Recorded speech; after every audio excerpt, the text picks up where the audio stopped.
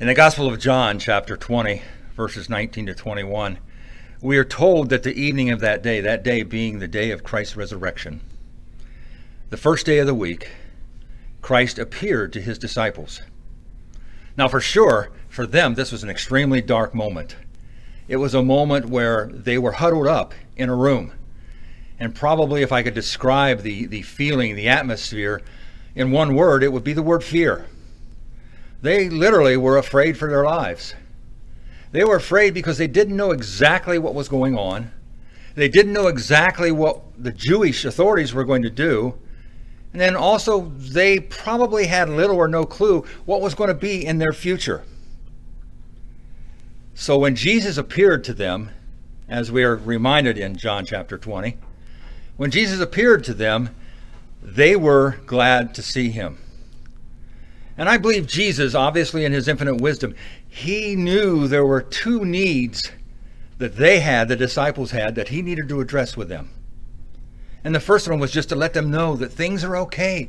Everything's all right, that even in the midst of the turmoil and the excitement and the ups and downs, they were fine, that he was okay. And I believe that's why he just simply looked at them and said, peace. You see, he wanted them to understand that things were okay with him and that things were going to be okay with them.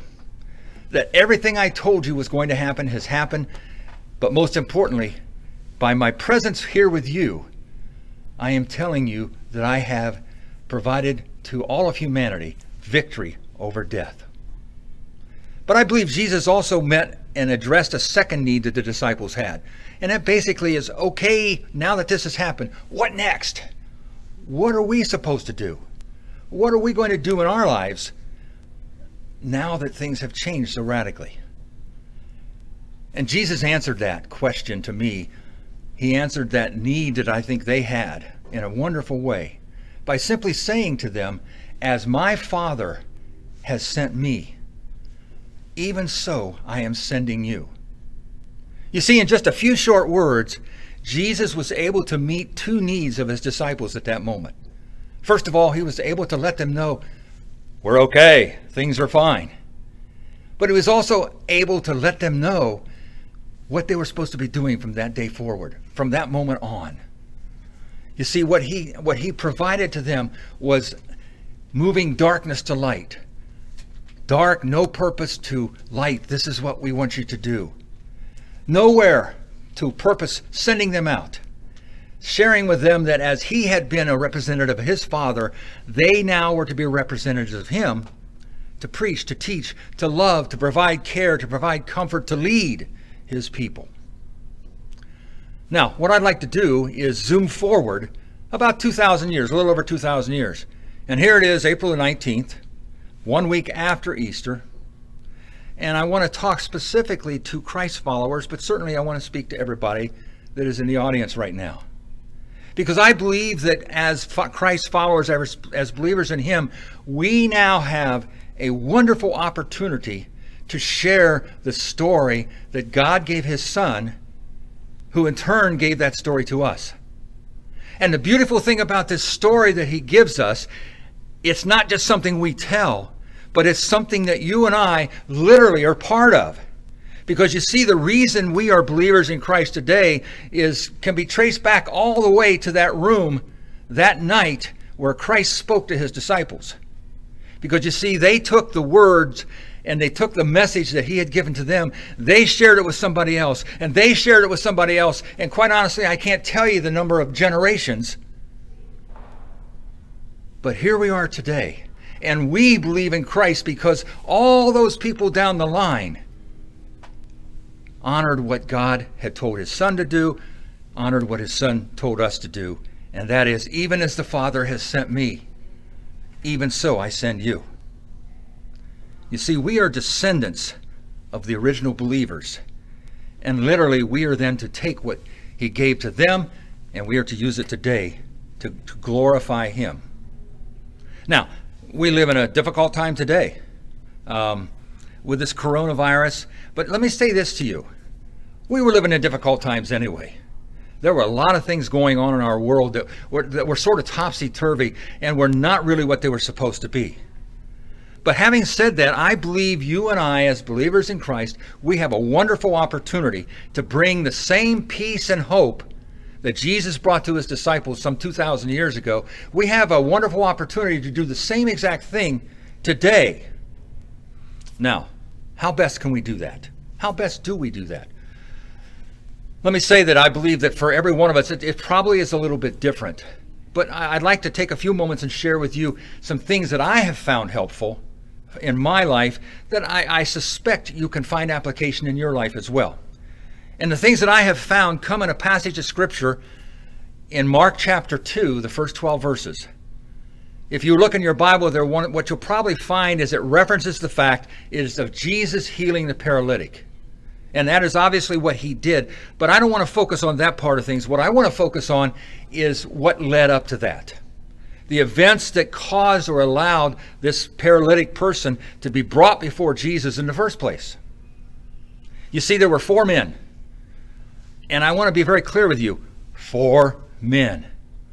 We know nothing about them. We don't know their names. We don't know where they come from. We don't know whether they had any special skills. We don't know their theology or their politics. We don't know whether they had training. We know nothing about them except that they came together, brought the paralytic to Jesus. We know that when they brought the paralytic to Jesus, the crowd was so strong that not only was the room or the house that Jesus was in, not only is it full, but the surrounding areas around the house were full. Now, I got to confess to you, had that been me carrying him, you know what I'd have said? Not a good time. Let's bring him back another day when things aren't quite so busy. But it didn't deter them. It didn't stop them. And what we know from Scripture is they found a way to get the paralytic up to the roof and then create a hole or dig a hole, open a hole. I'm not sure exactly what. I wasn't there. But they created a way to get and lower the paralytic down to Jesus. And in simplest of terms, Jesus did his thing. Now, that story, which is a wonderful story for me, offers up just 3 or 4 things that I think I have found extremely helpful in terms of what I am called to do today, in terms of being a living expression of the good news of Jesus Christ, sharing what it means to have a relationship with him, and in appropriate ways by deed and example, but also in word, what I have been called to do and be as far as a Christ follower. 4 things I want you to hear quickly. The first one is very simply, the 4 men were available. They were able and willing to carve out enough time to get the paralytic to Jesus. And what I would say to each of us today, from my personal experience, we need to be willing in our walk with Christ from time to time, maybe even being aware of it all the time, that God does give us wonderful opportunities to be the expression of Christ wherever it may be. Just this morning, I learned of one that actually comes from a couple of our members here at Church in the Mall. Beth and Emily Tuma have allowed themselves to become available, and they are going to New York City to work as nurses and medical persons to address the particular needs that are there. Quite honestly, they didn't have to do that, but they believe that God has uniquely prepared them and equipped them and gifted them to do these things, so they're going. And what I would say to us is God gives us opportunities every day of our lives to do exactly the same thing. But we have to be available. The second thing I've found helpful is that sometimes we have to be willing to take a chance. And I know this probably moves some of us from our comfort level a little bit. You see, sometimes when we do what we believe God's calling us to do, sometimes there's no guarantees that God's going to do something. We don't have the ability sometimes to know, hey, what's in this for me? We don't even know sometimes what it's going to cost us.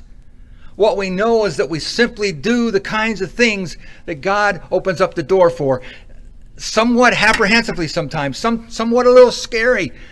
But when he opens the door, we need to be not afraid to take the chance to do it. A couple ways for me. I may have told this story before, so I'm not going to tell the whole story, but one of the ways I did this goofy thing, and I had my fingernail painted with the words John 3:16. Now that seems really stupid, I realize that.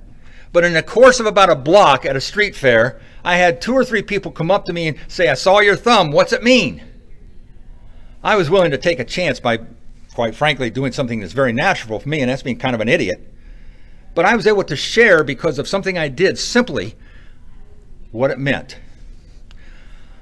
Another way is I just encountered a woman a week or so ago, and our conversation began on a discussion of White Castles.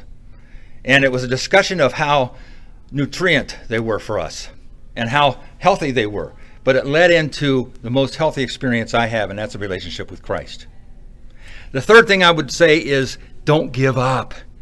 Think of the tenacity of those 4 men that brought the paralytic to Jesus. Wow. All the things they went through. As I said before, it had been very easy for me to just simply say, not good timing, I'll come back some other time. But they committed to make an investment into the lives of that man, not knowing for sure what Jesus would do, but that he would do something. Their tenacity. And then simply, and perhaps this is the most important, those 4 men, they simply fulfilled their role. They did what they could do, relying on the fact that the God that we serve can take ordinary people and do extraordinary things. Be available. Be willing to take a chance for him. Recognize that we got to have some tenacity. We got to stick with it. Not be obnoxious, not be crazy or difficult to people, but in the love of Christ, stay with it. And then simply stay in our lane. Do what God has given us the abilities to do. And God will use you, and he will use me in wonderful ways. I agree, today, for many people, might seem to be a dark moment in history. For sure it is filled with unknowns. We're still finding out every day how much we don't know. But what I will say to you as believers in Jesus Christ, as Christ's followers, we now have the opportunity to live out some 2,000 years later what God sent his Son to do and what God, through his Son, instructed his disciples in that room. Simply as the Father has sent me, even so I am sending you. What a joyous opportunity we have. And my prayer for each of us is that we will find a multitude of ways that we can be that expression of Christ. As the Father has sent me, even so I am sending you. Amen.